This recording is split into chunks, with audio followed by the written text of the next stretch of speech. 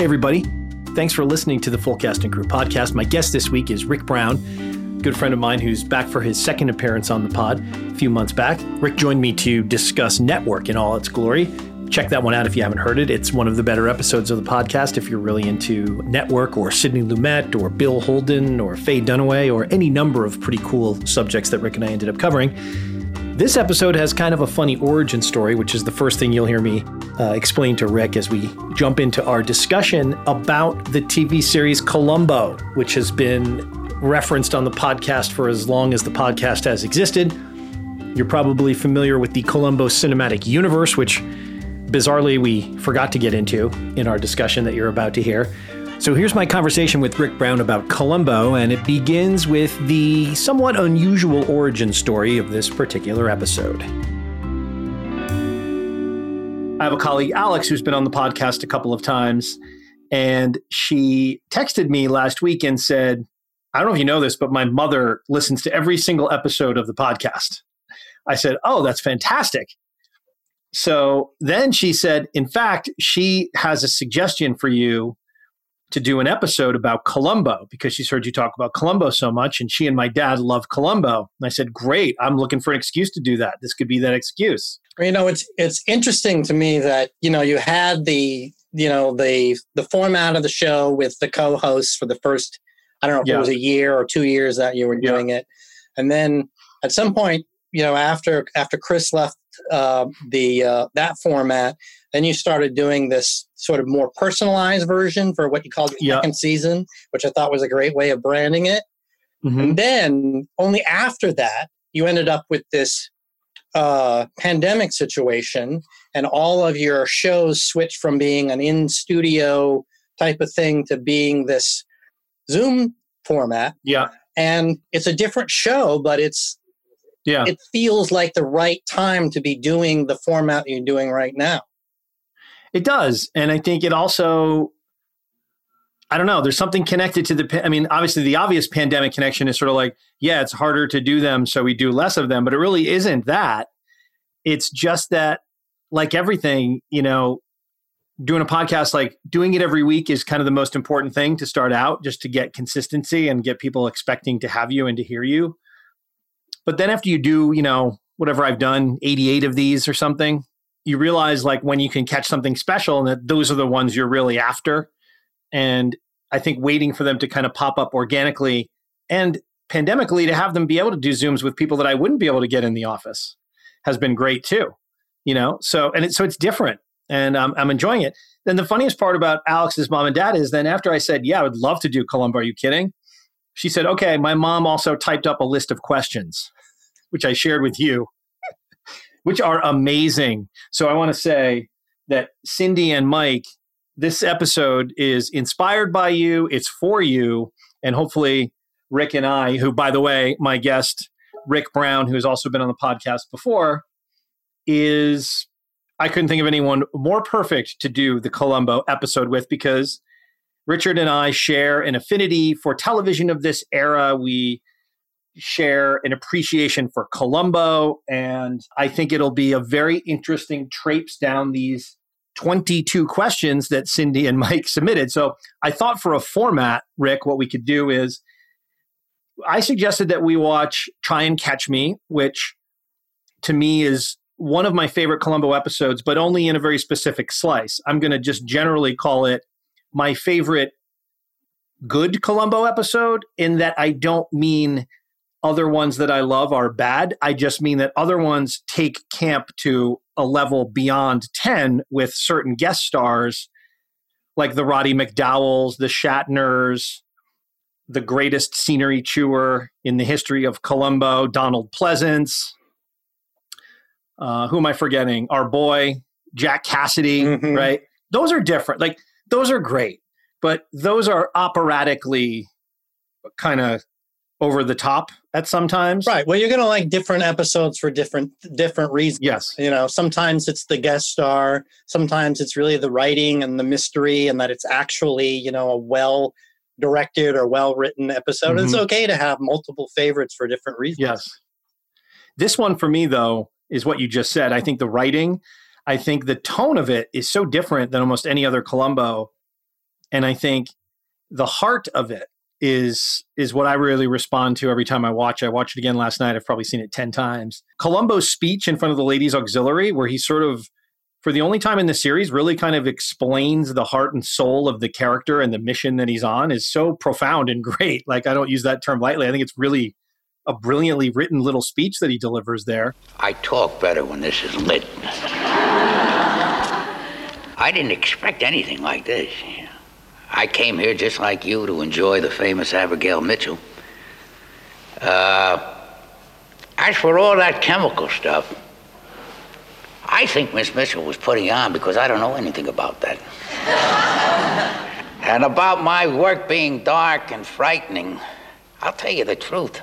I'm not sure about that either. I like my job. Oh, I like it a lot. And I'm not depressed by it. And I don't think the world is full of criminals and full of murderers because it isn't. It's full of nice people just like you. And if it wasn't for my job, I wouldn't be getting to meet you like this. And I'll tell you something else.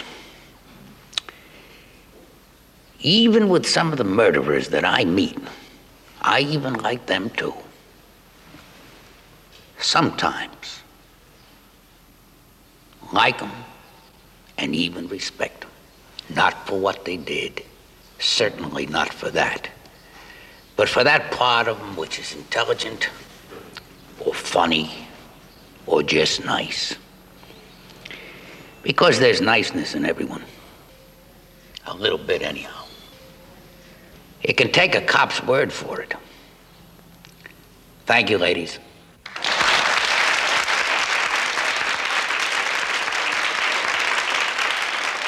And Ruth Gordon, who I got into this a little bit with my guest Ted Jessup when we did Rosemary's Baby, I like Ruth Gordon when she's not doing Harold and Maude cutesy Ruth Gordon. I like when she's doing kind of Ruth Gordon where there's a sinisterness underneath the routine. And much like Rosemary's Baby, you have that here. And I think that makes for a fantastic villain. Oh, I agree. I mean, she seems to be very involved with this character that she's playing. And aware of the fact that her character is being observed by other people as this, as an old lady, and right. All the sort of the the semiotics of age and being a literary person, and she's a very well liked. Obviously, she has this huge, women's auxiliary, this country club full of women in hats who come out to see her, and she's that person. But she's also somebody who is devious enough to execute a real live murder, and not just. I mean, this is an irregular Columbo murder, I think, as far as the gravity of what it is that she's done to her victim. Typically in these kinds of things, there's a shooting or a blown up car or something like this. Somebody suffocating to death overnight in the dark.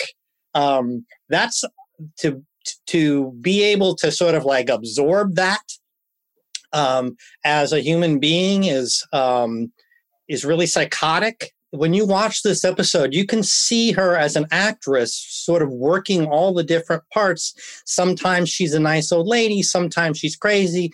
Sometimes she's trying to work Columbo. Sometimes she's making fun of Columbo. I mean, you could watch this again and again and see so many layers to her performance. She really is great. And she's 81 years old at the time this is being made. I mean, she's not only a veteran actress, but she's somebody who's she's still got everything working as an actress, somebody who's in the September of their years. She pulls off quite a performance. She does. And in addition to the atypical nature of the murder, which is well said, I don't know how you take it. I take it that it's a murder. It's a not unfounded murder outside the taking the law into your own hands aspect. But I personally believe the setup and that the guy that she kills, who was the husband of her niece, who went missing off a sailboat, which only she and her husband were on. In the beginning of the episode, Ruth Gordon looks at him as they're going for a walk on the beach, and in a prelude to the murder says, "I know what you did." Right? And he gives her this look, and the actor is quite good, I think, who plays him. He's one of those guys, if you look on IMDb, he's been working for, 50 years in movies and TV.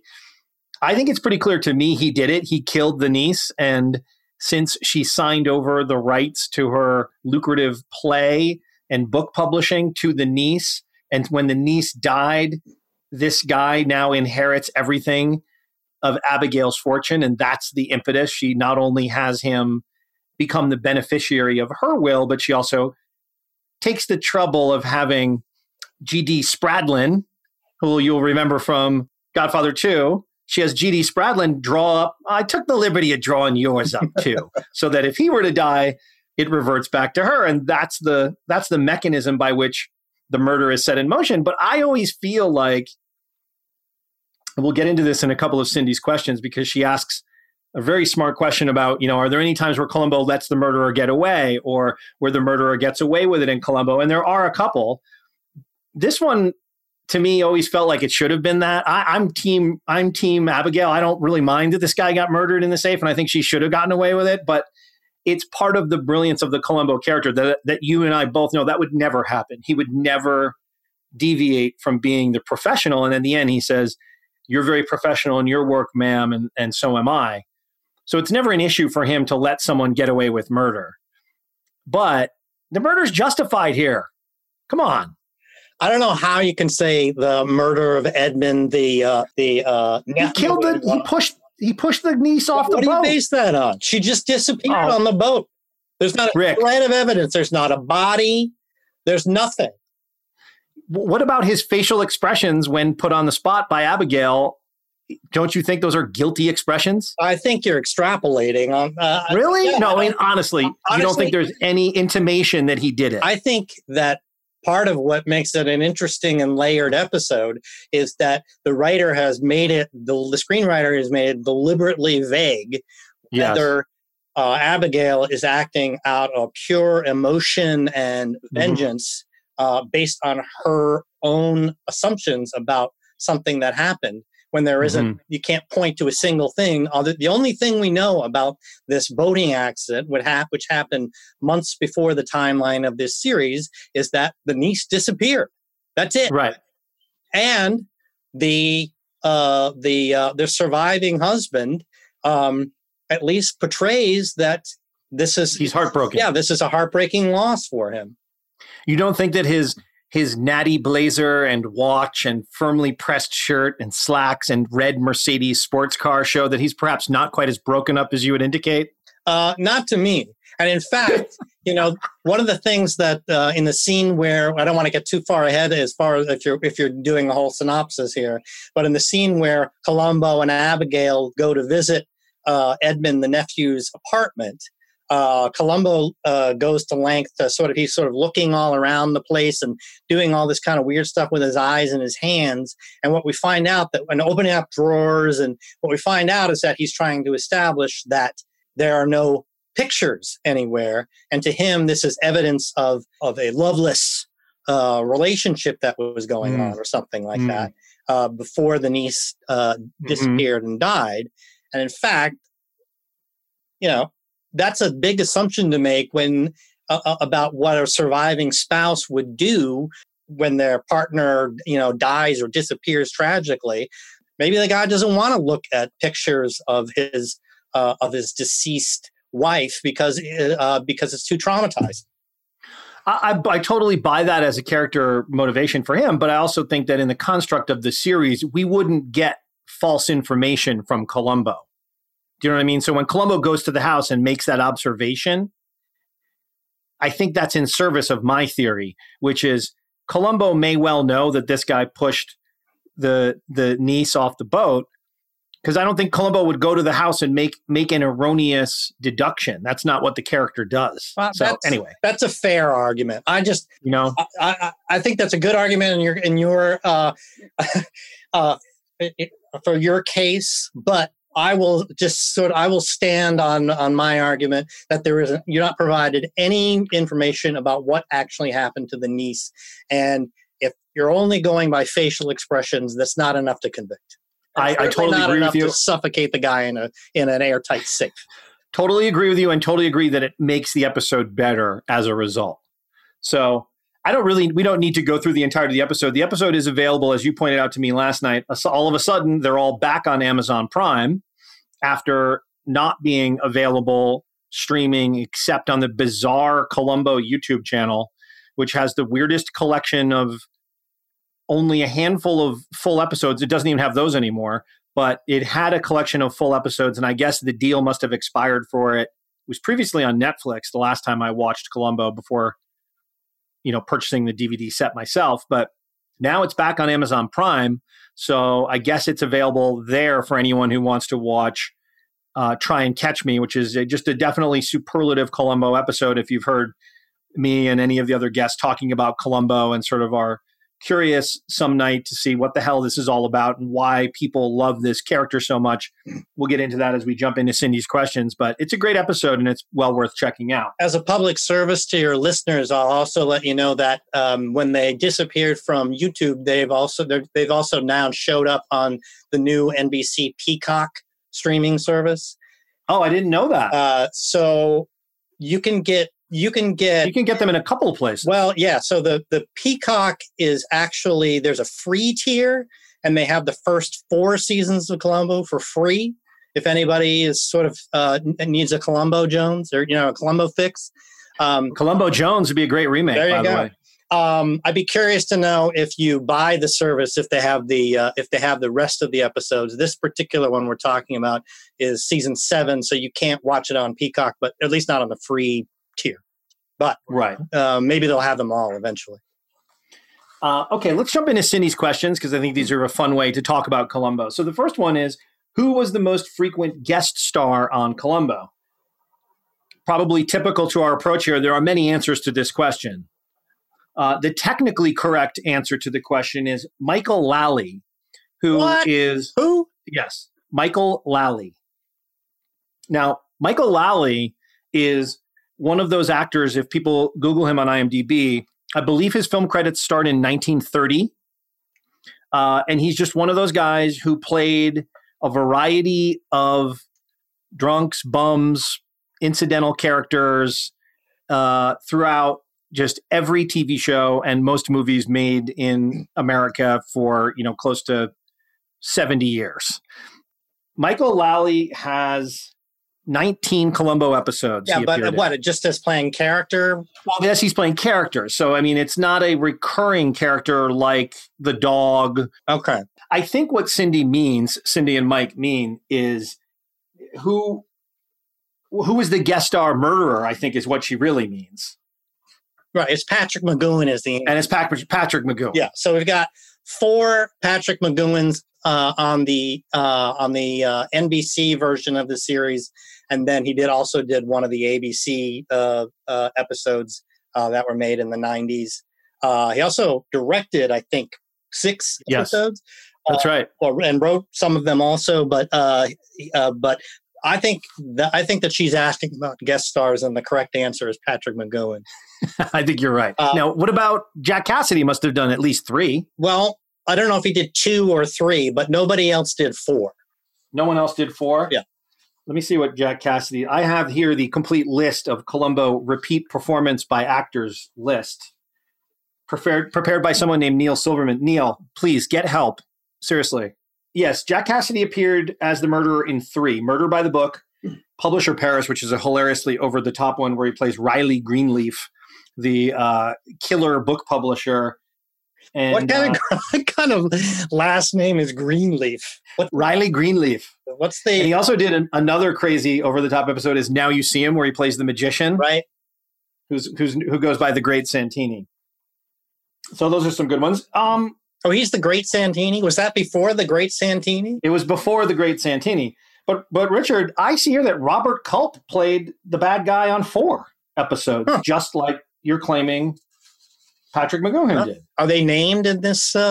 Yes. Columbo Goes to College, The Most Crucial Game, Double Exposure, and Death Lends a Hand. All right. Well, the Columbo Goes to College is one of the... It's a late one, right? It's a late one, so that might be where the...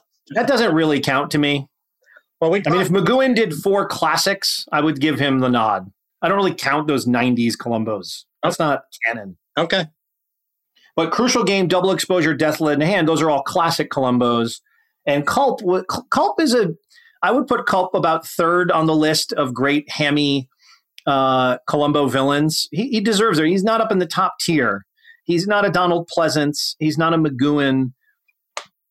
But he's close. He does a good job, and he's not an actor you would expect to do that. I love him. I love Culp. All the Robert Culp episodes. Okay, Cindy, Mike's second question: who's your favorite Columbo guest star, if you have one? Well, I feel like your inclination here is to go with one of these sort of like recurring giants of the Columbo universe: a Robert Culp, a Jack Cassidy, a Robert Vaughn. All great, by the way. Another good one. Yeah, but so it's a little bit of a hard decision. I'm gonna go off the beaten path a little bit and just go to one of my favorite episodes, and choose Susan Clark in Lady in Waiting. Great choice. I can't think of another episode of television or anything in film where somebody so successfully showed the development of a character using hats.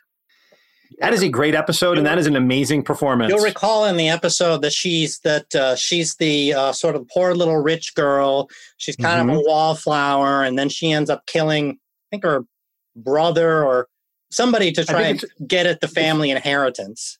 And so she's the sort of the one you would least suspect of murdering somebody on her way to the top, and then she also sort of Pygmalion-like makes this transformation from a mousy thing to a heartless business tycoon with a very big hat. I think that you're mostly appreciating the hats in that answer, I think you have to go. I think you have to go off the beaten path. Yeah. For me, favorite. Again, it's hard to say favorite because when I think of Columbo, there's slices, there's tiers of what I appreciate. First and foremost, I appreciate Peter Falk and the character and the uniqueness of the setup of the device, in that it's not a whodunit, right? I appreciate so much the hammiest of guest stars. But favorite, it would either be Janet Leigh or Donald Pleasance. Do you say Pleasance or Plaisance? I say Pleasance because I'm a normal human being. Nobody says Plaisance. You don't think Donald Pleasance. You don't think people say Plaisance sometimes? No. Oh. Nobody says that. So I just made it up? I think you made that up unless you have a source. Why don't I have one right in front of me? So we'll have to go Pleasance for now and then fix it in post. Mentioning both of those people leads into Cindy and Mike's next question. Were the guest stars typically on their way up or down in their careers? I think this is a really interesting question. I want to hear how you answer this. My argument is neither. I don't see these guest stars. Again, in the 70s, I was a kid, so a little bit is, my understanding of the level of fame that I think some of these stars had at the time. But these guys, especially the men, Robert Vaughn, Robert Culp, Eddie Albert, these are all veteran TV guys. And they're doing this TV show, which is typically a movie-length format. And they're performing these characters at the high point of scripted TV in the 1970s. These guys are the titans of TV, and I see it as that these guys are at their best. Typically, they're a little bit older because the scripts kind of skew that way, and typically they're, like I said, they're kind of middle-aged white guys. But I don't think of them as people who are sort of like they're taking a job on Columbo because they can't get other work. I think this is what they do. Yeah, I agree with you. I mean, I think that there is a construct that existed then, which now is completely blown up, but existed up until not too recently, which was, if you're a film star and a movie star, you don't do TV. That's considered slumming. And for actors of this caliber at this time, it is true that the reason they're doing this is because in the 70s, the film careers of these actors were out of vogue. They're older Hollywood people who were not of the moment with new Hollywood and the types of films that were being made. Or they had or Jason, they're as I said, some of these people that I mentioned, they were never really movie stars. Robert Culp is not and absolutely. Robert Vaughn are not. I mean, they were in movies, right? But they're not movie stars. But Janet Leigh. I mean, there are movie stars in the Columbo universe. Usually, some of the female protagonists tend to be more the movie stars past their prime who are doing this. But to your point, they're doing it because the roles are so good and the audience was so big, not because they're on the downside of a career. I just think it's because they fit the requirements for being a great villain in Columbo, which I think is actually very hard to do. And you have to be a master of the television craft of acting.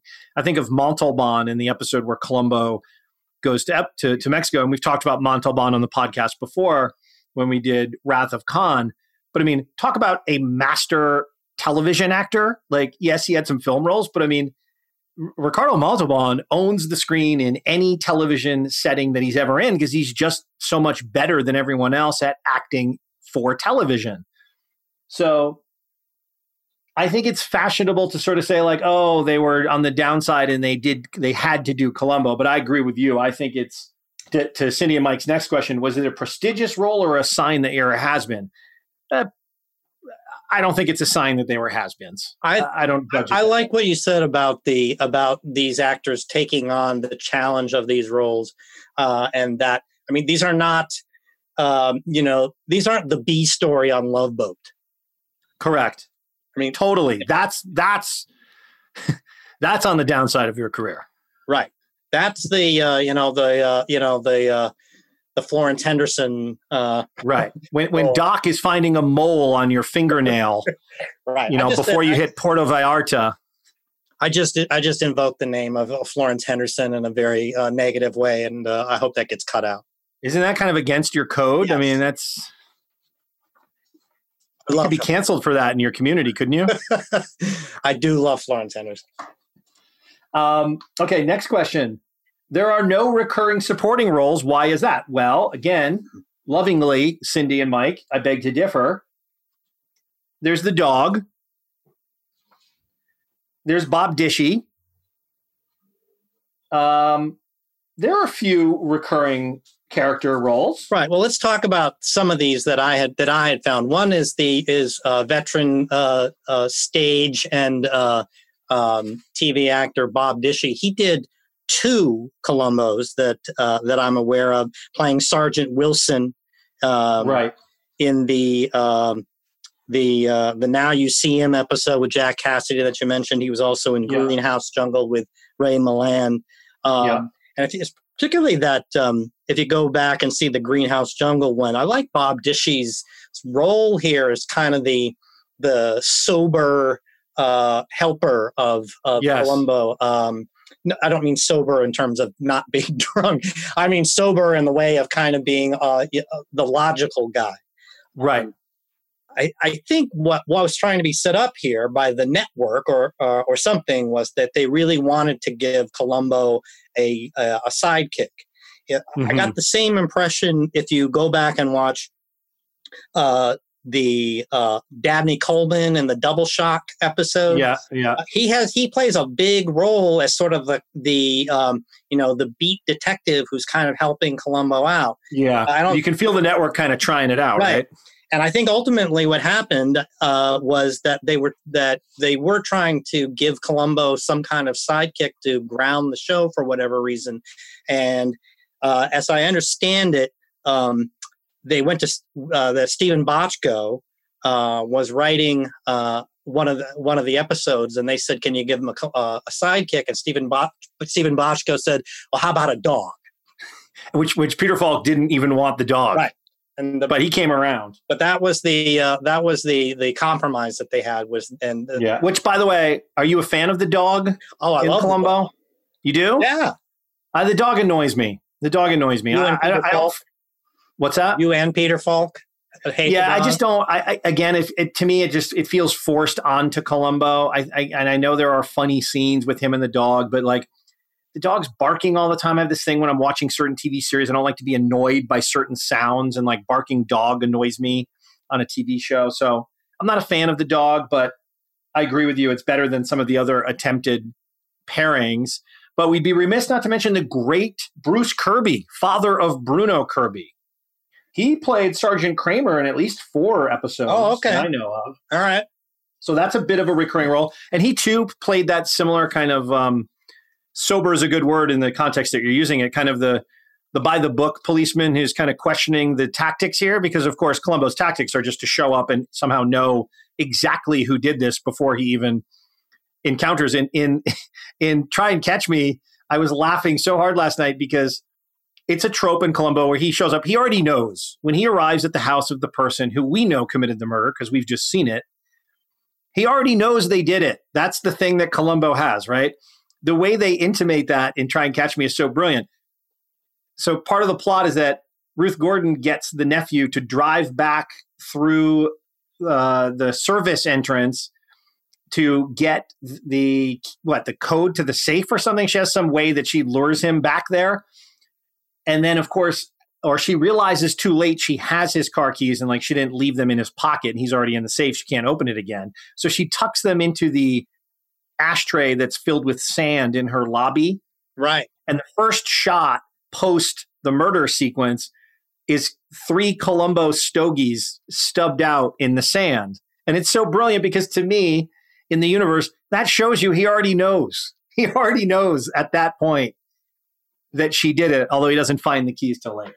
Right. And then we'd be remiss not to mention that up until this point, I think you're 15 or 20 minutes into the episode. You haven't seen Columbo. So the first indication is after she comes back from her scotch-filled trip back and forth to New York is the 3 cigar butts in the giant ashtray. And then she goes into the office and somebody's in the safe. And you're thinking you're going to see the Edmonds corpse being taken out in a bag, and instead they open up the door and Columbo comes out of the safe. What a great, so good, corny. Oh, it's just awesome. You know what also is great? I love the character the way they do the flight. She's flying to New York to receive an award. So she flies with G.D. Spradlin, or is she flying with G.D. or she's flying with Marielle Hartley? I can't remember who she's flying with. I don't remember who's on the plane, right? I know that the lawyer gives her a ride to the airport, but I don't know. We don't see her on the plane. Well, and then the way that they get her back is, I think it's through a phone call. I think so. So Marielle Hartley plays the assistant, right? Right, because she's the one who finds the body. So she calls her. And you hear the phone call, but you just see a shot of a plane traveling now east to west to get back to California. And then you hear Ruth Gordon's character, who on the way out, when everything is supposedly okay and she's en route to an event to capture a big award, she says, "Can I have a scotch on the rocks?" Then you hear the phone call alerting her to the bad news that her nephew has been found dead. And then you hear the character jauntily order the scotch on the rocks the same way, which is such a great little audio touch. We don't see this. We just hear it over the shot of the plane. And that's how you know you're dealing with the psychopathic murderer. I love that. This next question is one I thought of. This is one of the reasons why you're so perfect to be on here, because this is teeing up for you, Richard Brown. Cindy and Mike's next question: were there any other spinoffs other than Mrs. Columbo? Follow-up question: are you a Kate Mulgrew fan? And if so, was her defining role Mary Ryan on Ryan's Hope? Now, I know you're going to have a lot to say about Kate Mulgrew, so let's hold that second part. First of all, I don't believe there are any other spinoffs other than Mrs. Columbo, which I'm not a fan of, but are you aware of any other? The only thing I know of is the short-lived Mrs. Columbo on NBC, which I think lasted less than a season. There may have been some other movies or something like that, but it didn't do well. Have you ever gone into the Columbo, the novels? Have you ever? No. Novelizations? No. Do you know about this? I mean, I know about them. I know that they exist, but I don't know if they're novelizations of the episodes or is it like fan fiction after the fact? Well, from what I can gather, there are 2 series of books, and they've been, because it was all sort of mass market paperback, it kind of comes out through different publishers at different times. But what I was able to isolate was that in the 70s, they were doing these kind of adaptation novels, basically taking the teleplays of the TV shows and then novelizing them. Okay. Then in the 90s, I believe, somebody else took up the property as far as the books and wrote all of these, did these Columbo stories in which Columbo gets involved as doing his detective work with real life crime incidents. So Columbo ripped from the headline. Yeah. So Columbo solves the Kennedy assassination.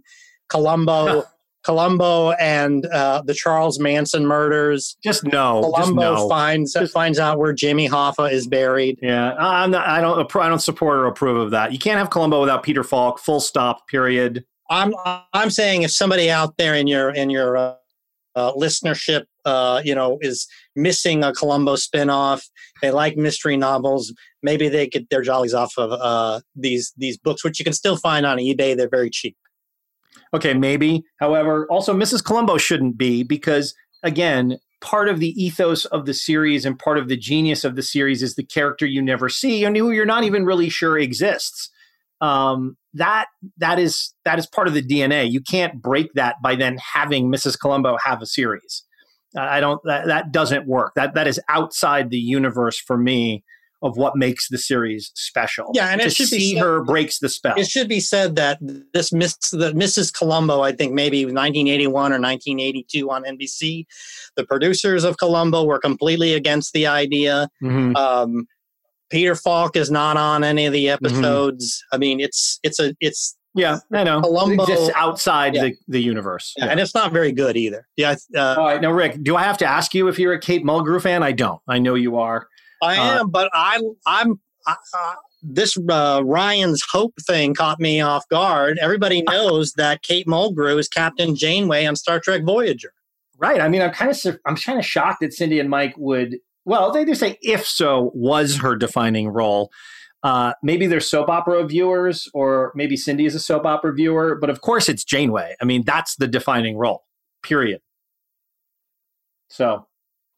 Peter Falk's real-life wife was in at least one episode. Did she appear in more? Did they meet on the Columbo set? I have no knowledge of any of this. I got it all. I've done all the work on this. Okay, who was she? Okay, Shara Denise. Oh, okay. Shara Denise. Okay, so she was in a lot of TV shows for many years. Right. Well, she was a character actress before her marriage to Peter Falk. Peter Falk's second wife. She was in 6 episodes between the NBC series and the ABC version. She only played the killer once in a 1991 ABC episode called Murder of a Rock Star. They met on the set, not of Columbo, but on a movie called Mickey and Nicky. Sure. Peter Falk and Peter Jock. It's a Cassavetes movie, isn't it? Well, actually, it's an Elaine May movie. Oh, it's an Elaine May movie, right? That's right. It. I think it looks really good. I haven't seen it, but I went and I haven't seen it either. However, it's a great movie. The lone Cassavetes appearance in the Columbo universe, I think it's Etude in Black, where he's the conductor. Yeah.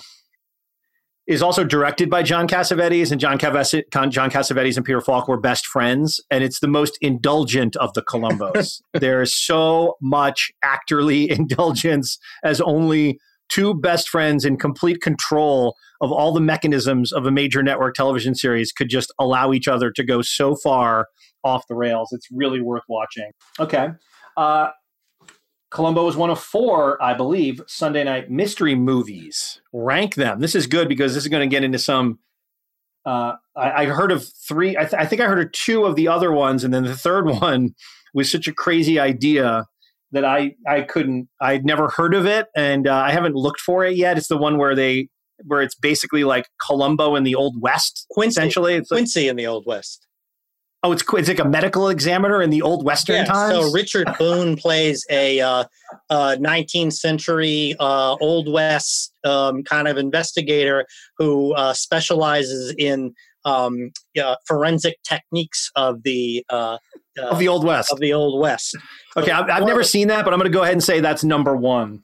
I'm ranking that ahead of Columbo. Them? Okay. Yeah. She says rank them. All right. So that sounds so bonkers. I'm going to go ahead and say that's number one. Yeah, I had never heard of Heck Ramsey before either. Just so to be clear here, this Sunday night mystery movies series was in the 70s with a format that they called a wheel show. So yes. These Columbo episodes were, depending on the year, they might be between 70 and 90 minutes long as opposed to the usual television hour. So it was a movie every Sunday night. It's a movie. Typically, with these 4 shows in a month, you would rotate through, a wheel of shows. Yeah, a wheel of shows. You'd see a Columbo one week. The next week, you'd see a Heck Ramsey. The next week, you'd see a McMillan and Wife. Big fan of McMillan and Wife. You like that? I like that. I like that show. Could you say anything about Rock Hudson? And I'm not quite sure how old Rock Hudson was. Rock and Susan, is it Susan St. James? St. James. She's got to be 20 years younger, if not more than that. Yeah, I can say a word about it. Hollywood. He plays a San Francisco police commissioner. Yes. And what was the other one? The other one is the spinoff of the Clint Eastwood movie. McCloud. McCloud. Love McCloud. Are you a McCloud fan? Dennis Weaver? I'm not the most knowledgeable fan, but I can tell you, Dennis Weaver riding that horse. Great. It kills me. It's so good. Yeah. Love McCloud. This one, again, to me, it's the format of, it's in contemporary New York City, but he's supposed to be like this cowboy who, for some contrived reasons, has become a New York City police detective, and he literally rides around solving crimes on a horse. What's not to love? Yeah. What was Peter Falk doing before Columbo? What did he do afterwards? Well, before, he was a 2-time Academy Award nominated actor, right? During. What was he nominated for? Peter Falk was nominated for Best Supporting Actor for Murder, Inc. in 1960. Okay. And for Pocketful of Miracles in 1961. Huh. I did not realize that. I had gotten the impression that he kind of struggled as a film actor, but maybe that was a little earlier on before he got those other roles. My impression was that he did a lot of sort of off-Broadway work, a lot of TV work in the 60s, and then got this Columbo gig, which became a defining thing. But if he was getting film, Academy Award caliber film roles, good for him. I did not know that. Well, he also, he appeared in a couple iconic Cassavetes movies, Husbands, A Woman Under the Influence, that's 1970, 1974. Also Opening Night, another Cassavetes film, 77. Mickey and Nicky, as you said, is 76. He was in a Friedkin movie, The Brinks Job. He had a career all over stage, screen. Yeah, I guess maybe it's just the benefit of being alive after the 1960s that I think of him as the guy in A Princess Bride and Murder by Death. Now, have you heard this conspiracy theory, which my guest Ben brought up when we did The Princess Bride? Have you heard the theory that in Princess Bride, where Peter Falk plays the grandfather serving as a narrative device, is actually playing, without saying so, Columbo as a grandfather in The Princess Bride? Have you heard that theory? Only on your podcast.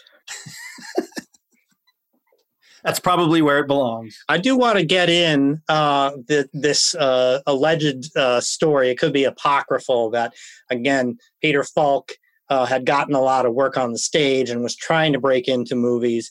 He came out to California to do a screen test with Columbia, and a Columbia executive said, for the same price, I can get an actor with 2 eyes.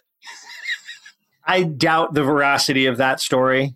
It just has the ring of one of those Hollywood stories that's just too good to be true. But yes, Peter Falk did lose an eye as a young man. Also, and that gives him for the benefit of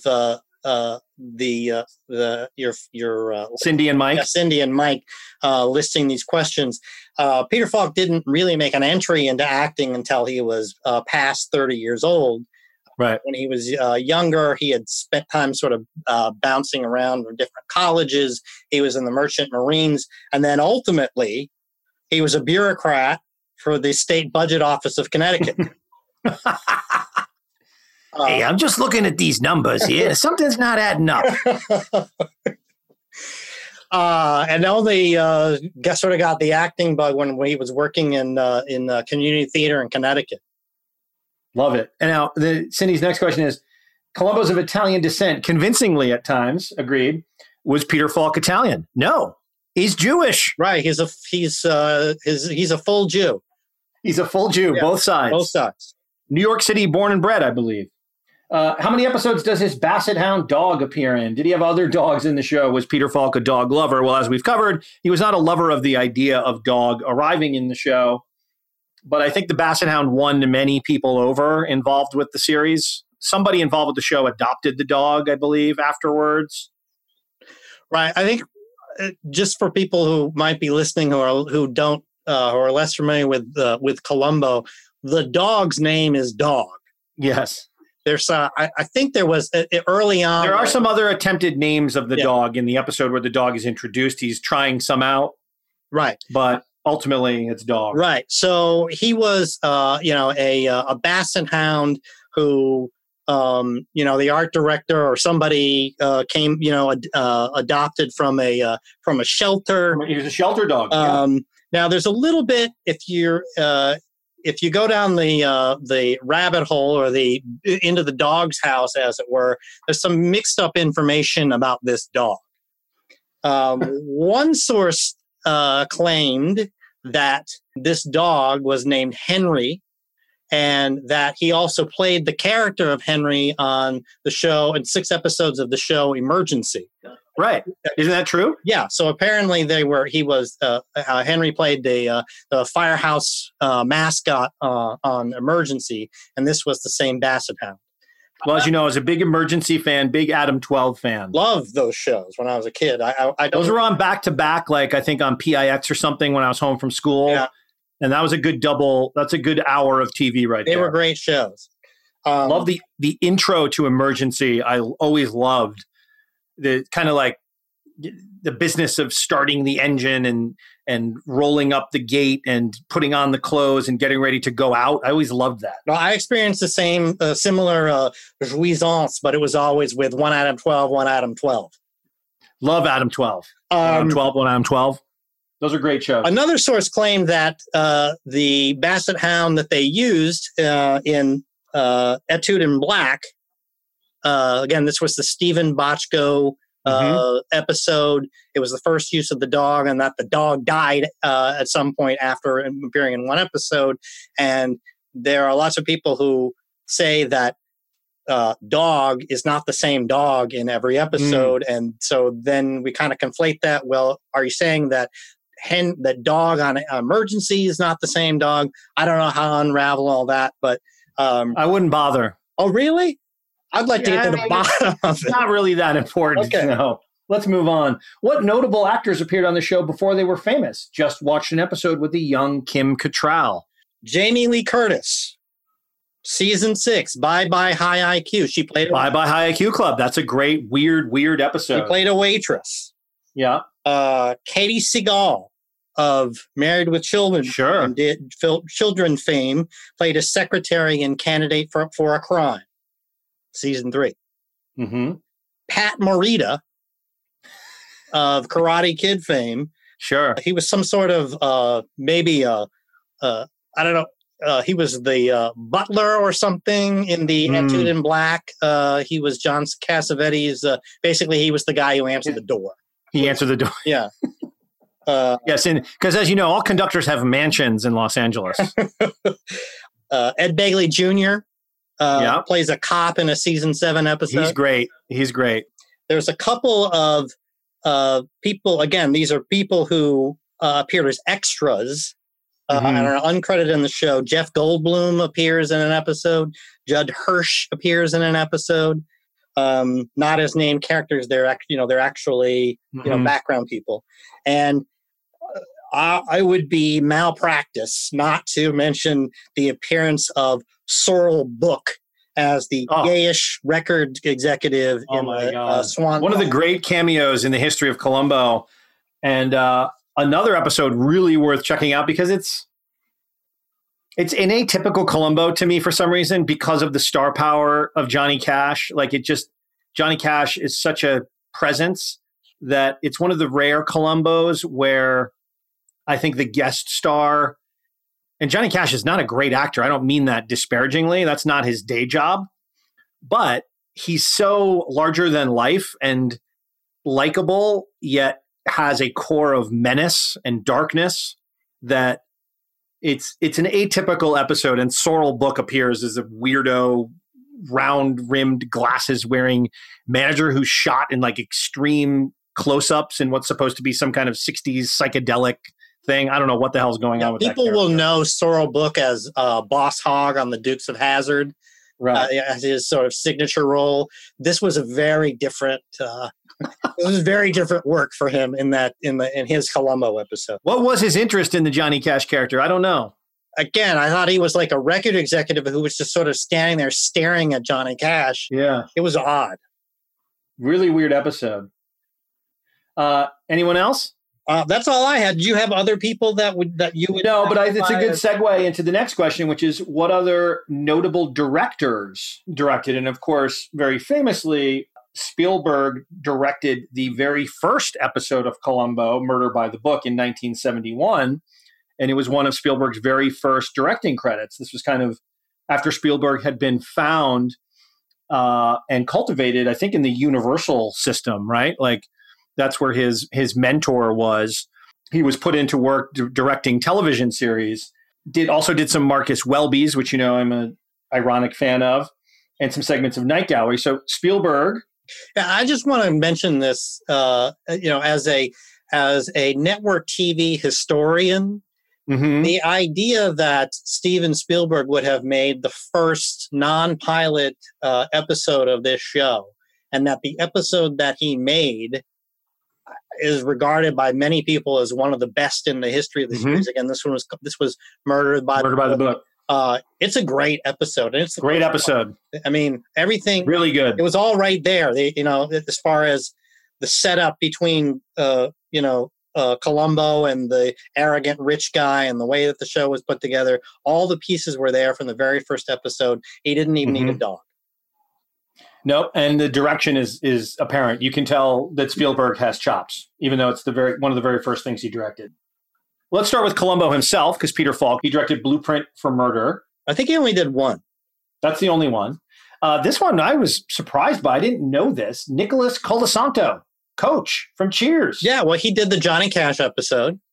Correct. Directed that, and he also directed the Etude in Black, the Cassavetes episode that we. Oh, I thought Cassavetes directed that. Well, I had on mine.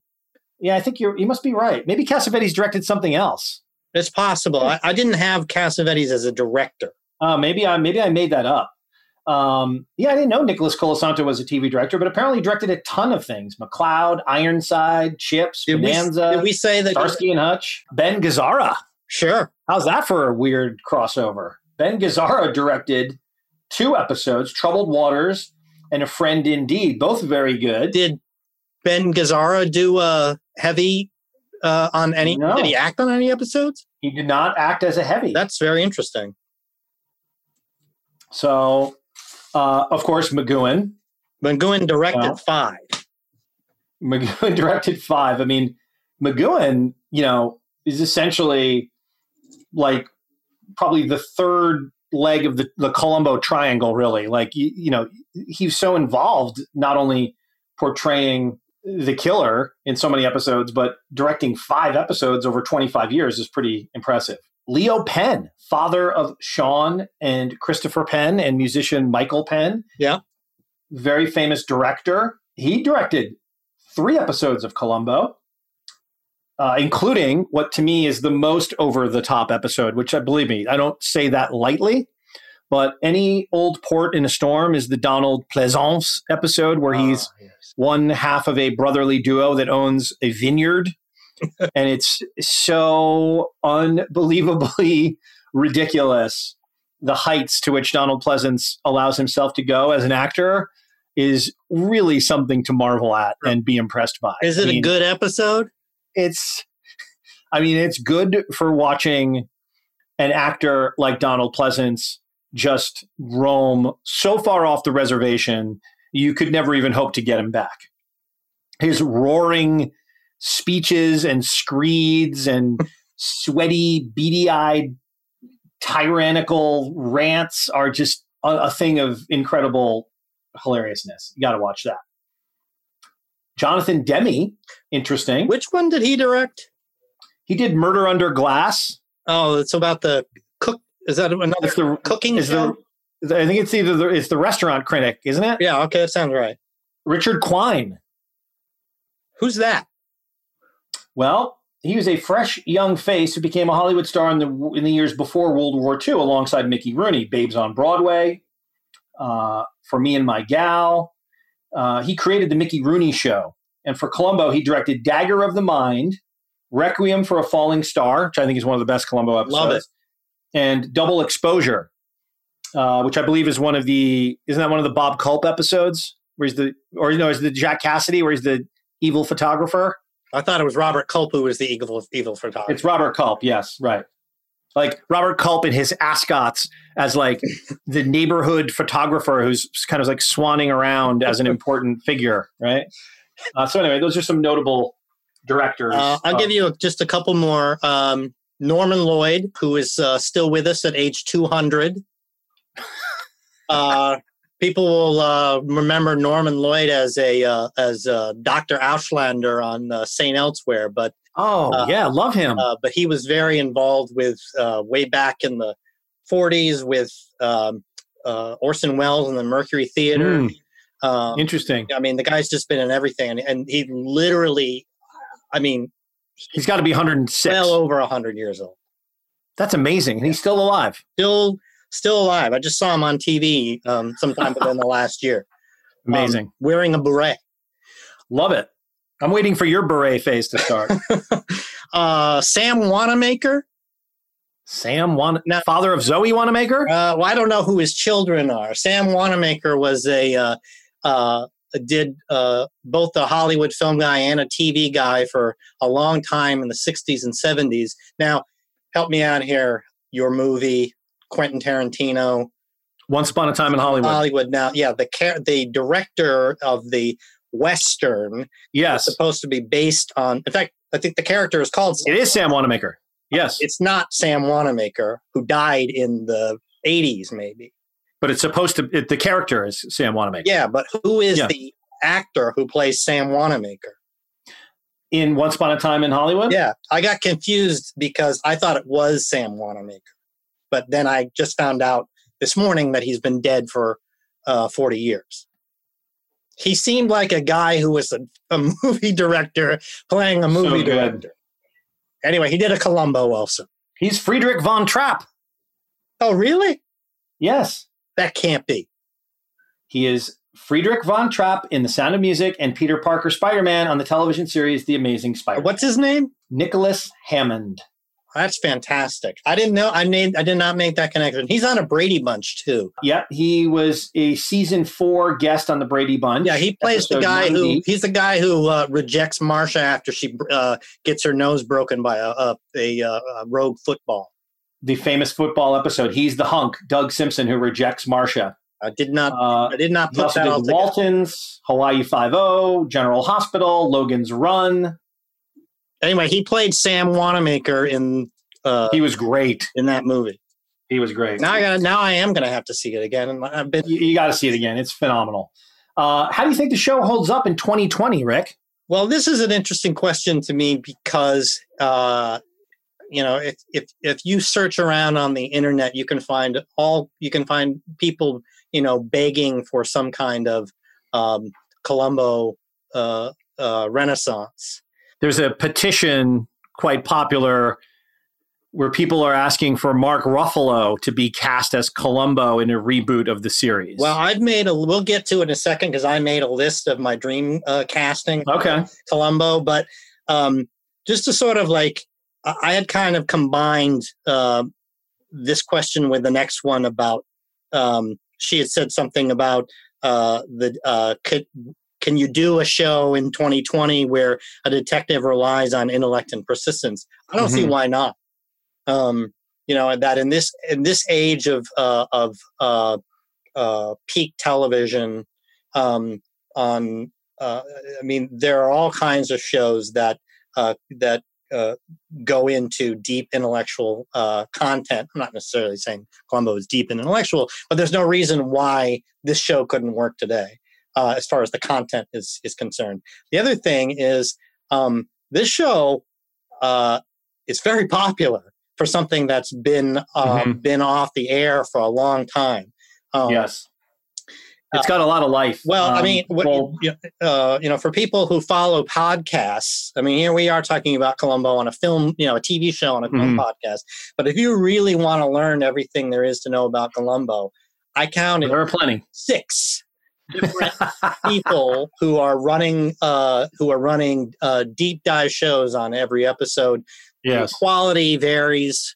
There's the Scottish guys who are actually pretty good. They're a little dry, and I like that. They're kind of hard to understand sometimes, but they're good together. There's another one called Columbros. I'm taking a set against the title, but maybe it's better than the title. But I forget which one. There's one where the podcaster, for some reason, in every episode, he's holding throughout the episode. He's holding a glass full of he's either got iced tea or scotch or something that's always clanging around the microphone. I consider that bad podcasting. But if there, as far as I know, there are 6 different people who are running podcasts all about Columbo. Yeah. I don't know if anybody's doing a Macmillan and Wife. Probably podcast. Not. So there are things about this show which we can go into if you want, that resonate with people today. There are elements of this show, its format, that makes it timeless and relevant today, and I don't see any reason why it couldn't be remade, whether it be a movie or some kind of TV series. Well, I'll give you one reason why it couldn't is you got to find another Peter Falk. It's all about Peter Falk. It's not even about the character, because the character on the page has written. That's not where the genius lies. The genius of the TV series lies entirely in the performance. Not even the performance, the embodiment of the character by Peter Falk, the mannerisms, the tics.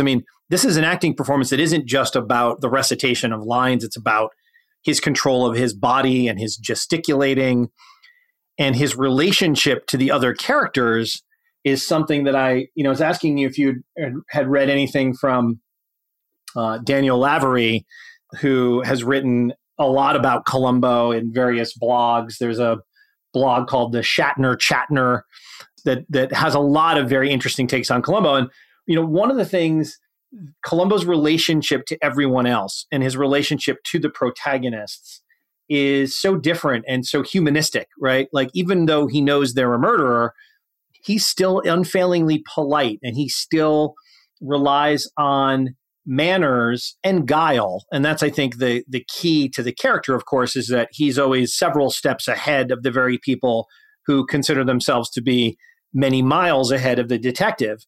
And that's part of the joy of the series. But I think people want Mark Ruffalo to do it because I think they think he physically looks a little bit like a younger Peter Falk and could maybe embody some of the mannerisms. But the starting point to any reboot would have to be, you'd have to find someone who can take that character to a new place. Well, that's why it's got to be the right actor. Who could it be? Give me your short list. I'm just just to sort of like when I see, as a casting director, as a producer, what I'm seeing here is I want an actor who can take this shambling detective character and find the essence without doing a mimicry of Peter Falk. Yes. All right. I agree. So, that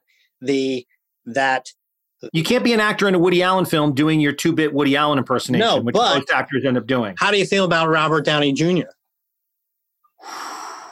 You know how to hit me right where it counts, don't you? How do I feel about it? It would be fucking amazing. Yeah, that's how I feel. Robert Downey Jr. is the Robert Downey Jr. He is could the quality of guy play this role. He's the quality of guy. Rick, can you see that? What is it? What is that? It's goosebumps. I literally got goosebumps at the idea of Robert Downey Jr. rebooting Columbo for Netflix. Yes. I wish I hadn't said it first because the rest of them are too weak. You don't have to say anything else. All right. Don't even mention anyone else. All right. That has to happen. Can I give you? How about if I give you my list of the? Give me some. Wait. Give me some alt. I know you're woke. Give me a couple of your alt casting options because I'm sure they're on there. Okay. Well, I liked Chiwetel Ejiofor. Interesting. I was going to say African American, but he's British. What's the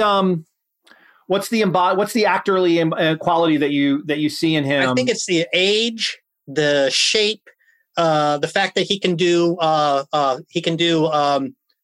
unshaven.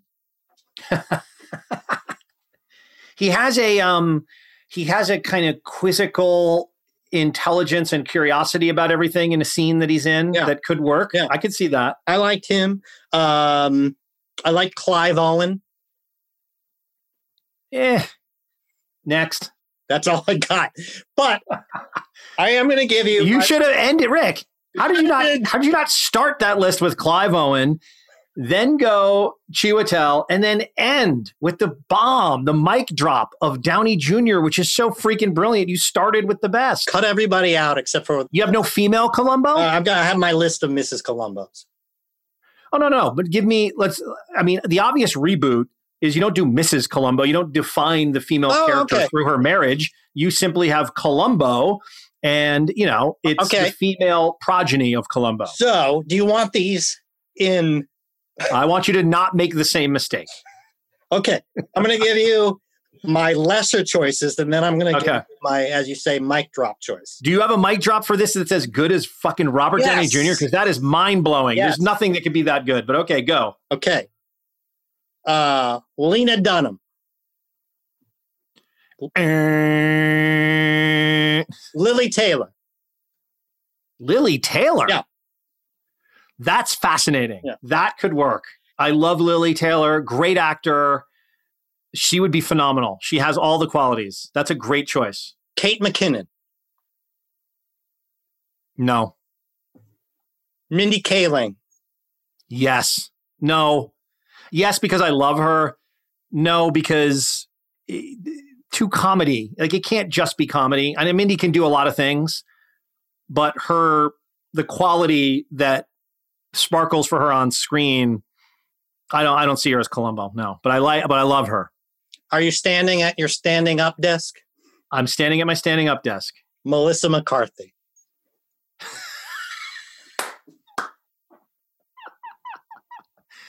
That's pretty fucking good. That's pretty good. Is that your mic drop? That's my mic drop. That's pretty fucking good. Because, you know why? So the key defining aspect of the Columbo character, as far as everyone else in the episode is concerned, is that they underestimate him, correct? I think he's a buffoon. They think he's a buffoon. He's shambolic. His clothes are horrible. He's easy to overlook. And that's an essential part of the character. So when you say Melissa McCarthy, who has the intelligence, who has the wit, who has the warmth and the humanism, and yes, she embodies a person that in our society people would overlook or underestimate. Yes. So that's a brilliant choice, Rick. You're very good at this. Those are awesome. I think of those two. I'm not even sure which one I'd want to watch more. Downey, Robert Downey Jr., just to diverge for a second here, is one of the careers that really bothers me the most when I think about what could have been. It's kind of like you can't begrudge anyone for making the ungodly amount of money he must have made in the last 20 years doing Marvel movies, right? He's probably made $500 million. Like, probably no exaggeration. He's made probably between $250 to $500 million for his work in the Marvel Cinematic Universe, right? Foundational, core member, probably was on board so early and had rebooted his career at that time to the point where he probably got a pretty nice percentage of the films that he was in that were also incredibly successful. But when you think about how good he was when he was in movies that required him to be good, it's such a loss to acting that for the last 20 years, we haven't really been able to see any good Robert Downey Jr. performances in movies.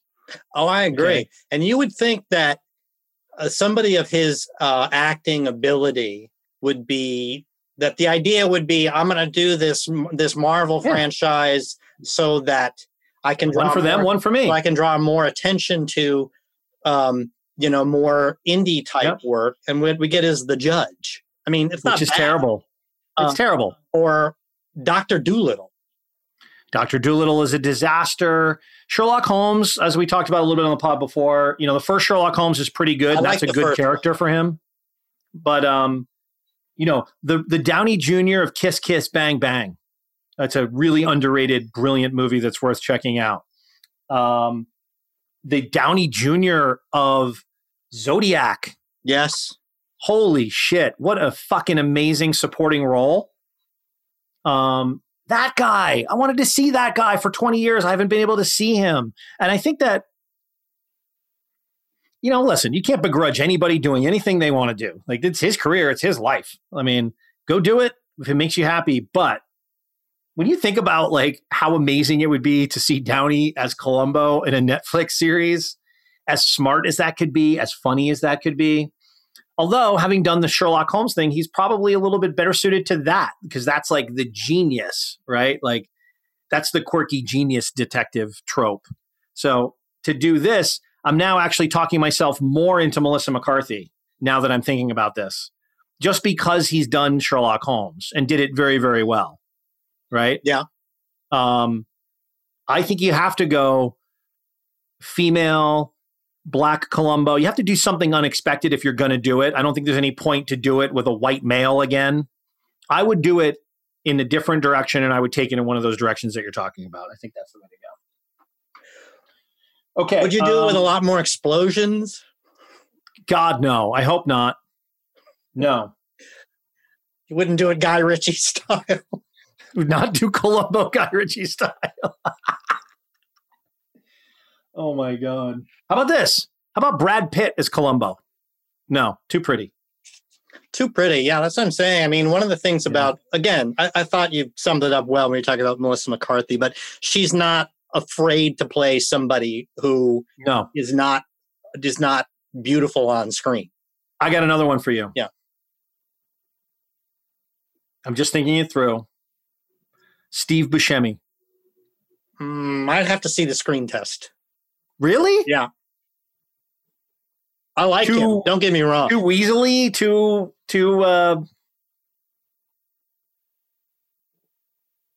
I don't know. I feel like I know him as a conniving bad guy, and I'm not quite sure I can see the heart that lies beneath the raincoat. Oh, are you kidding? There's so much heart in Steve Buscemi. You say so. You don't see the heart? I got to see the screen test. He's Donnie, for crying out loud, who loved bowling. That was a long time ago.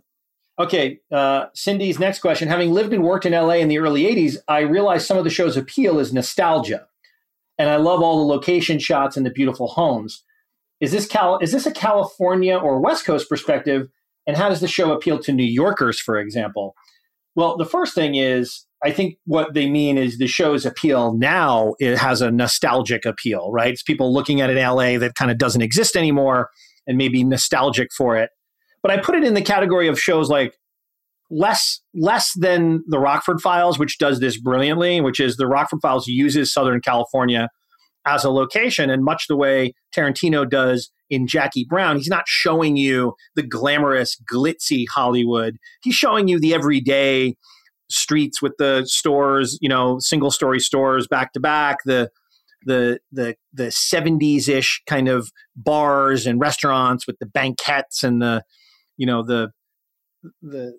lamps hanging over the tables, So Columbo, I think, is always hilarious because as a studio shot series, you do have some of those locations where Columbo will venture out. But when she's referencing the homes, those are all the most ridiculous sets pulled from the lot that they're shooting on, right? So these homes, these apartments, which I think you and I have talked about many times, like how hilarious the decor is in these places and how Baroque and over the top everything is in every set. Well, how many giant sand-filled ashtrays do you guys have at the bottom of your stairs?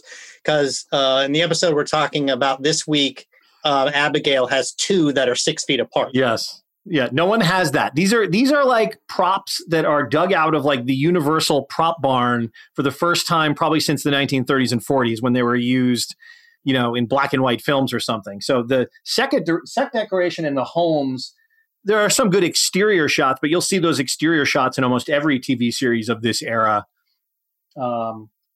So I don't know if the show has a California appeal because Columbo reads like such a New Yorker, but they don't really make a big thing out of that. It's not Beverly Hills Bunts. But he is a fish out of water. That's part of the trope of Columbo. So I don't know that the show has a particular appeal or disappeal for New Yorkers versus Californians, but I get the nostalgia. I mean, for me, part of Rockford Files, which I've talked about before on the podcast, which has an even dearer place in my heart and my life than Columbo, which I love, has more of that. That's more of what I'm interested in. I love that way that Southern California is portrayed in the Rockford Files because I feel like that's truer to what day-to-day life is there than the glorified vision of Southern California. Right. How many murders did Columbo solve versus how many killers got away with it? And she kind of gives the answer here. There's, I think the only episode I know of where, quote unquote, they got away with it is the great Janet Leigh episode that we referred to before. Yeah, Forgotten Lady. I hadn't seen this one for a long time because so good. I can remember if Columbo lets her go because she's crazy or because she's... It's not Forgotten Lady, though. It's not Forgotten Lady. Forgotten Lady is the one you were talking about before. Well, that was Lady in Waiting. Oh, Lady in Waiting, right. Forgotten Lady. Yeah, Janet Leigh plays... Actually, kind of going back to one of Cindy's earlier questions, Janet Leigh plays someone you could arguably say is closer to her status in Hollywood at that time, which is, the former ingenue, in her case, star of song and dance films, who... Yeah, she's the Norma Desmond. She's the Norma Desmond type. Now, in that one, she quote unquote gets away with it, but only because it's revealed at the end of the episode that she's going to die of a terminal disease. And her choreographer takes the rap. Oh, yes, yeah. So that she's allowed to die with her dignity and her career intact. But isn't she also kind of Norma Desmond crazy? She doesn't really, he's sort of like letting her off the hook because she doesn't really understand what she did. It's a weird ending. It's a weird episode. I mean, she's actually one of the more conniving and Machiavellian protagonists. And she has this brilliant sort of thing set up with screening one of her old movies and then kind of she makes a splice edit when the film breaks. And that's how Columbo catches her in the end because the running time is different. And the butler, this is also another hilarious thing about Columbo. It's like, people have butlers and maids and major domos and people who open doors in their homes and all these kinds of things that just don't really exist. Choreographers that live with them. Yeah. So it's kind of weird how it in a way, I think that Columbo-ness should have been more allowed for me in the Ruth Gordon episode. Who I would much prefer Ruth Gordon to get away with it than Janet Leigh, but Janet Leigh is great in that role. Great.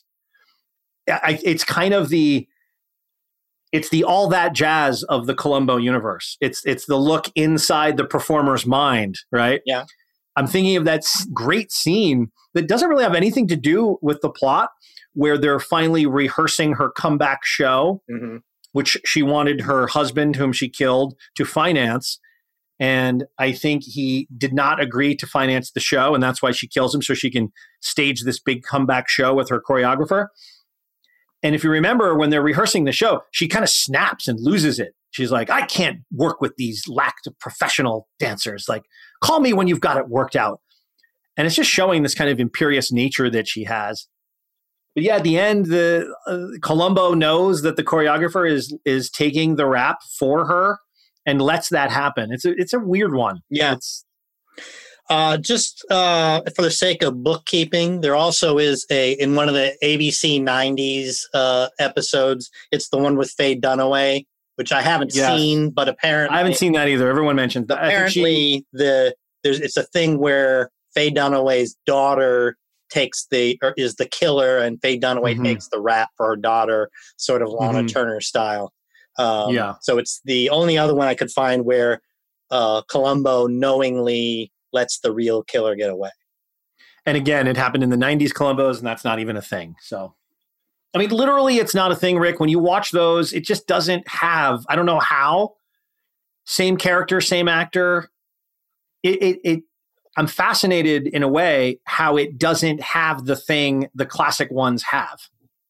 I don't know if it's a question of writing. I think what it is a question of how the industry had changed and how TV had changed. And so those episodes are all pitched a little differently because it's the late 80s and the 90s. So kind of the tone of the show, the music is so different. And like, there's something about the simplicity of the earlier episodes, that I don't know if it's a video versus film thing. Like, are those 80s, 90s ones shot on video? I don't know. It's not, the stories don't work. The characters somehow doesn't work. I don't get it. I don't know why they don't work, but they don't work for me. What about Peter Falk in the 90s? That's what I'm saying. Is he too old? Is it him? I don't know. I don't know if it's him. I don't know if it's like, I think Peter Falk is a kind of guy who had ideas and wanted to try them out and wanted to have fun with the character. And maybe it just went on too long and the places he was taking it just didn't work. But so those are the two that mentioned. Next question. Watched one episode with Jack Cassidy where Columbo got a new raincoat bought by Mrs. Columbo, but ditched because it, quote, didn't fit. Did he always have the same raincoat in the same car until the end of the series? I don't know about the raincoat, but he certainly had the car. Sweet car. And also, I think I told you, I gleefully texted you when I started rewatching some Rockford Files during the pandemic. And in the very first episode of the Rockford Files, which is their made-for-TV pilot length or movie-length pilot, Columbo's car is visible on the pier in one of the introductory shots in the Rockford Files. Yeah. Which may be like, is that like a Stephen J. Cannell thing or something? I don't know. But I don't know about the province of the raincoat. I mean, the car is also an iconic part of Columbo, and it's an iconic part of the character that the car, he has trouble with the car. He refuses to replace the car. Everyone is befuddled by the car. It's kind of a stroke of genius because it's not the car that an obvious New York type character would be driving in Los Angeles. It's like a Peugeot of some kind or a Renault or something. It's like a French car. I think it is a Peugeot. It's like a Peugeot. So it's like, it's just another layer of like, I love whoever resisted the idea to have him driving, some kind of like New York car, like an old taxi cab or some stupid thing, and then went for this really weird car, which so fits the character. Yeah, it's as weird. It's as weird as the raincoat. It's as weird as the dog, and it comes up again and again as is being pointed out here because it always becomes an element of the sort of the class difference between Columbo, the cop, and whatever rich person he is used to be interacting with. In the episode we're discussing today, she drives a Rolls Royce. He offers to give her a ride. Yes. And ends up driving her Rolls Royce. But it's that they use that a lot. Mm-hmm. You're right. It's a very class-based series. It's having a lot of fun at that. How did the series age over the years? Any particularly good or bad seasons? Well, as we discussed, I believe all the late Columbo seasons are really not worth checking out except as curiosities.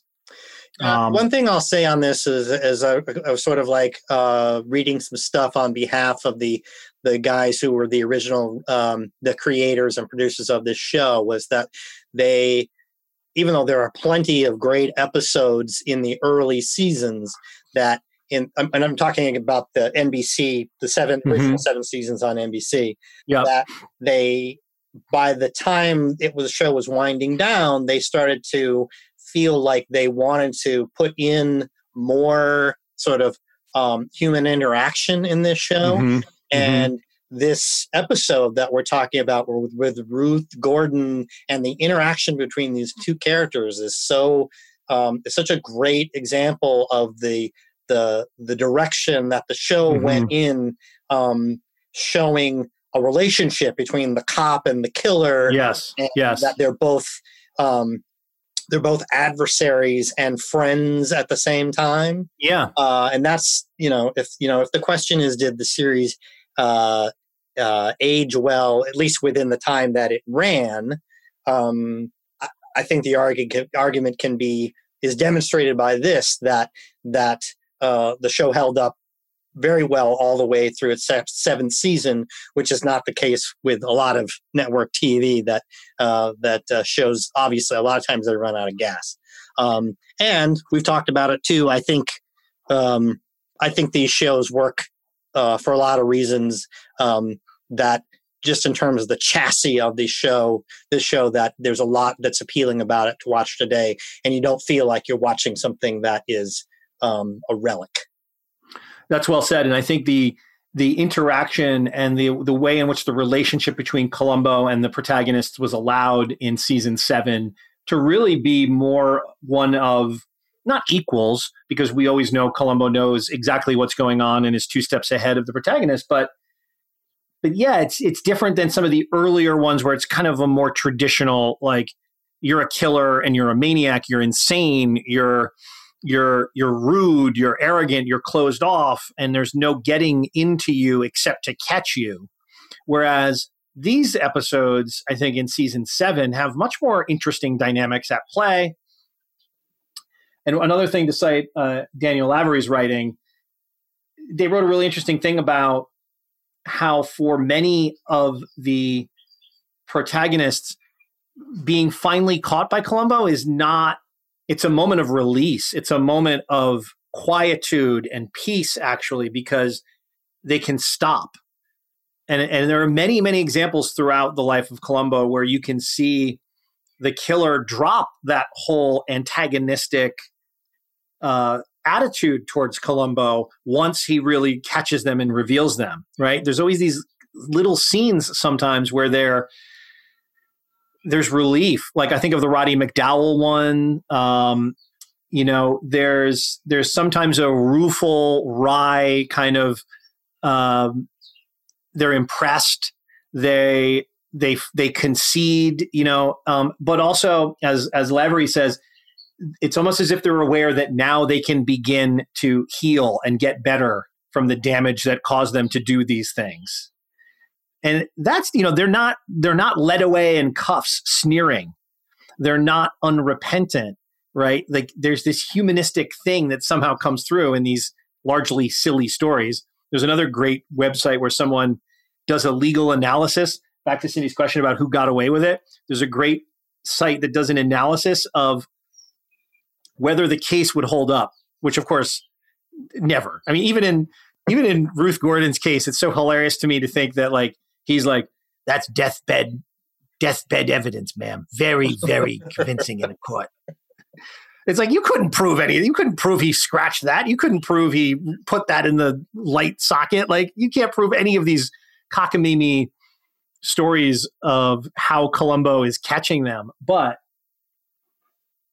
yeah, I think I think that what's great about the character is that the actor is so weird and interesting enough to take it to those places in an otherwise completely conventional movie of the week show that is not, it's not groundbreaking. It's not going to be cited as one of the more intellectually deep television series, right? But the interplay between a Ruth Gordon and a Peter Falk at that stage of their career as actors, you'd be hard pressed to find a lot of better toe-to-toe matchups than that. And with all of these guys, all of these protagonists, right, who are going up against Columbo, like, I think they have to really bring the A game because you have to both somehow be imperious and believable as someone who is going to get away with it. But then they also have to have this vulnerability and this flaw that allows Columbo to eventually, and only at the last minute, right? Columbo doesn't come in and solve it day one, even though you and I both know with the cigarette butts in the ashtray, it's already done. He already knows she did it. He lets them play themselves into the corner where their actions are the ones that reveal them to be the killer. So, yeah, there's I was looking at, there was a blog post by that Daniel Lavery, signs that you're a murderer in a Columbo episode, and it's a list. There were a couple that were applicable here that you made me think of. One was, you thought you were the cat in this particular game, and in fact, you have been the mouse all along. Totally. The other one that I thought maybe, these weren't reference specific episodes, but the other one that fits here is, you are shocked to learn you could possibly be considered a suspect, but your shock is polite and amused, and you're perfectly willing to entertain the detective's theories as long as they don't make you late for lunch. No, come in, Lieutenant. Come in, please, by all means. Lieutenant, I'd love to continue this conversation, but I simply must get off to the gallery. That's the joy of Columbo, is it's both so hackneyed and cliched, and it's playing by the tropes and the rules of every kind of 2-bit detective series ever, but it has some fundamental brilliances to it that are always on display, again, except for the later ABC seasons. But throughout the first 7 seasons, you're going to reliably get what you're after. There really isn't, there really isn't a bad episode other than, some of the stories are more ludicrous than others, I guess. Yeah. Some of the actors are more over the top than others, I guess. But like Ray Milland, how great is Ray Milland? It's not even that good an episode, but he's great in it. It's not that good of an episode, but Ray Milland is so fucking good. Like, you have to be like us and think like, wow, that's Ray Milland, right? And is he on the downside of his career? Yes, but he is turning in a titanic performance in Columbo, and he's killing it, So another favorite old series is Perry Mason. It seems entirely of a different era, yet only a few years separates the end of Perry Mason and the beginning of Columbo. Do both define their era? Were you a Perry Mason fan? I don't really know it. I've seen the show before. I don't feel really qualified to answer this. I always get Perry Mason and Ironsides confused. Well, it's the same actor. It's that's one problem. And I'm not quite sure about what they mean by define their era. I don't think of Columbo as defining. They mean an era of television. I'm not sure what they're getting. Yeah, I don't know.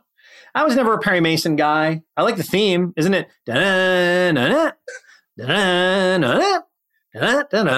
that Perry Mason?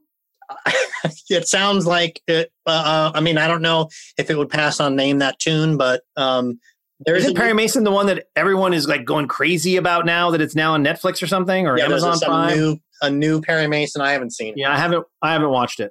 You did skip one question, which I wanted to try to squeeze in. Number 20 was. Oh yes, other notable mystery series where you know who did it at the beginning. Yeah, good question. Did you do any? I did not do any digging here. I couldn't. I mean, I know. I know I've seen some and some recent ones where we know before. When we first sort of like bonded on Columbo a few years ago, you were throwing around the word.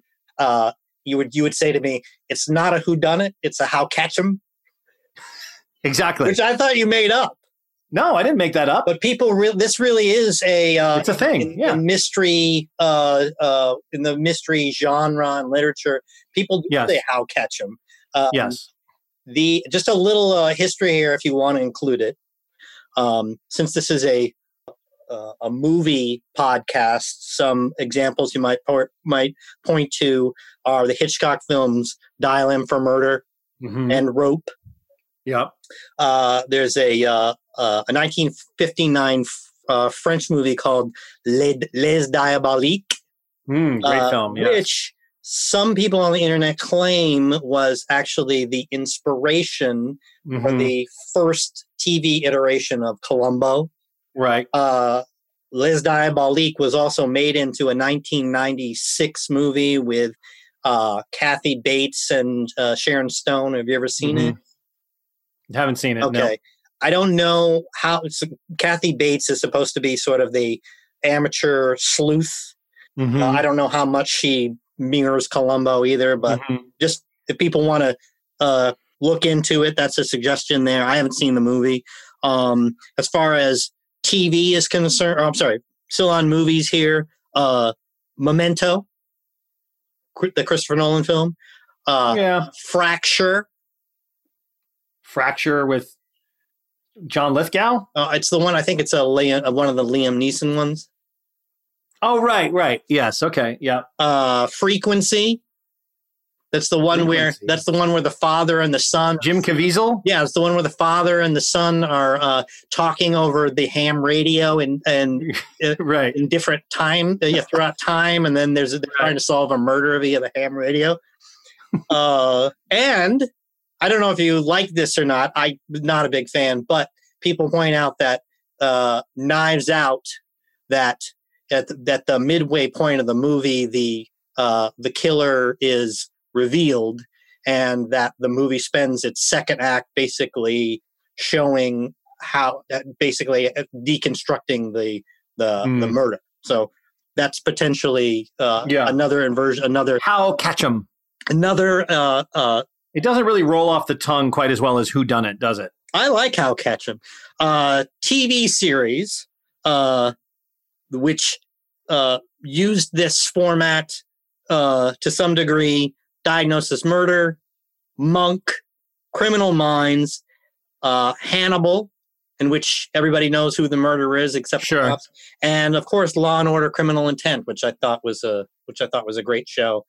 Very Columbo-esque in the fact that it always starts with you seeing the murderer doing the murder, and then the police are trying to spend the rest of the hour trying to catch up to the murderer. Oh, good ones. Those are excellent. What's your favorite mystery series today is our last question.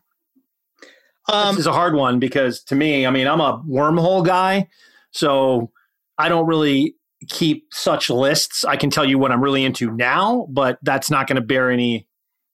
That's literally is today for me. I don't know about for you. So, but are we talking about mystery TV series here? Because I know you read a lot of mysteries too, right? Are there? Yeah, I think they're speaking of TV mysteries. So I would confine my answer here to things like I would certainly put Broadchurch on here, which is probably the greatest television series ever made. That's probably the most ultimately fulfilling and rewarding mystery TV series I could think of in the last 20 years. Currently, I'm obsessed with the French show The Bureau, which is in its 5th season. Is it a mystery? It's an espionage show. There are a lot of naughty mysteries at the center of the show. So I think broadly speaking, it's a mystery, but it's not a cop or detective series. So that probably doesn't qualify. And then, I'm going down various wormholes of British detective series or Scandi crime type series. So I think because of the bar that's been set for what I like from TV mysteries, starting with Rockford Files and Columbo, today I gotta have something superlative and really unique. I don't like any of the innumerable kind of cookie cutter, more run of the mill mystery shows. I don't, I've probably missed out on some that maybe are quite good, like Monk. I never got into that. What's the one that was recently? He's a mystery writer himself. I know people really loved that show. Castle. You see that? I don't know it. These are shows that were really popular and had huge fan bases. But I got to have something. That's why I think I'd gravitate more towards more European TV dramas, because they stand a greater chance of being pitched intellectually kind of far above what passes for mystery shows in America nowadays. Yeah. Although I did really enjoy Jonathan Groff in Manhunter, the limited series that came out. That was very good as far as this kind of thing goes. Wait, that wasn't called Manhunter. The Jonathan Groff, where they're Mindhunter. Mindhunter, yeah. Manhunter, Mindhunter. Yeah. Yes, very good. Did you see that? I watched the first year. The second year, I thought it had sort of gotten a little dull, but I did like the first year. Yeah, the first year is great. Big Jonathan Groff fan. He's great. Phenomenal actor. Yeah. I mean, I will confess to being sort of a Columbo homer in the sense that as mysteries go, I'm not a huge mystery guy. I'm a big Columbo guy.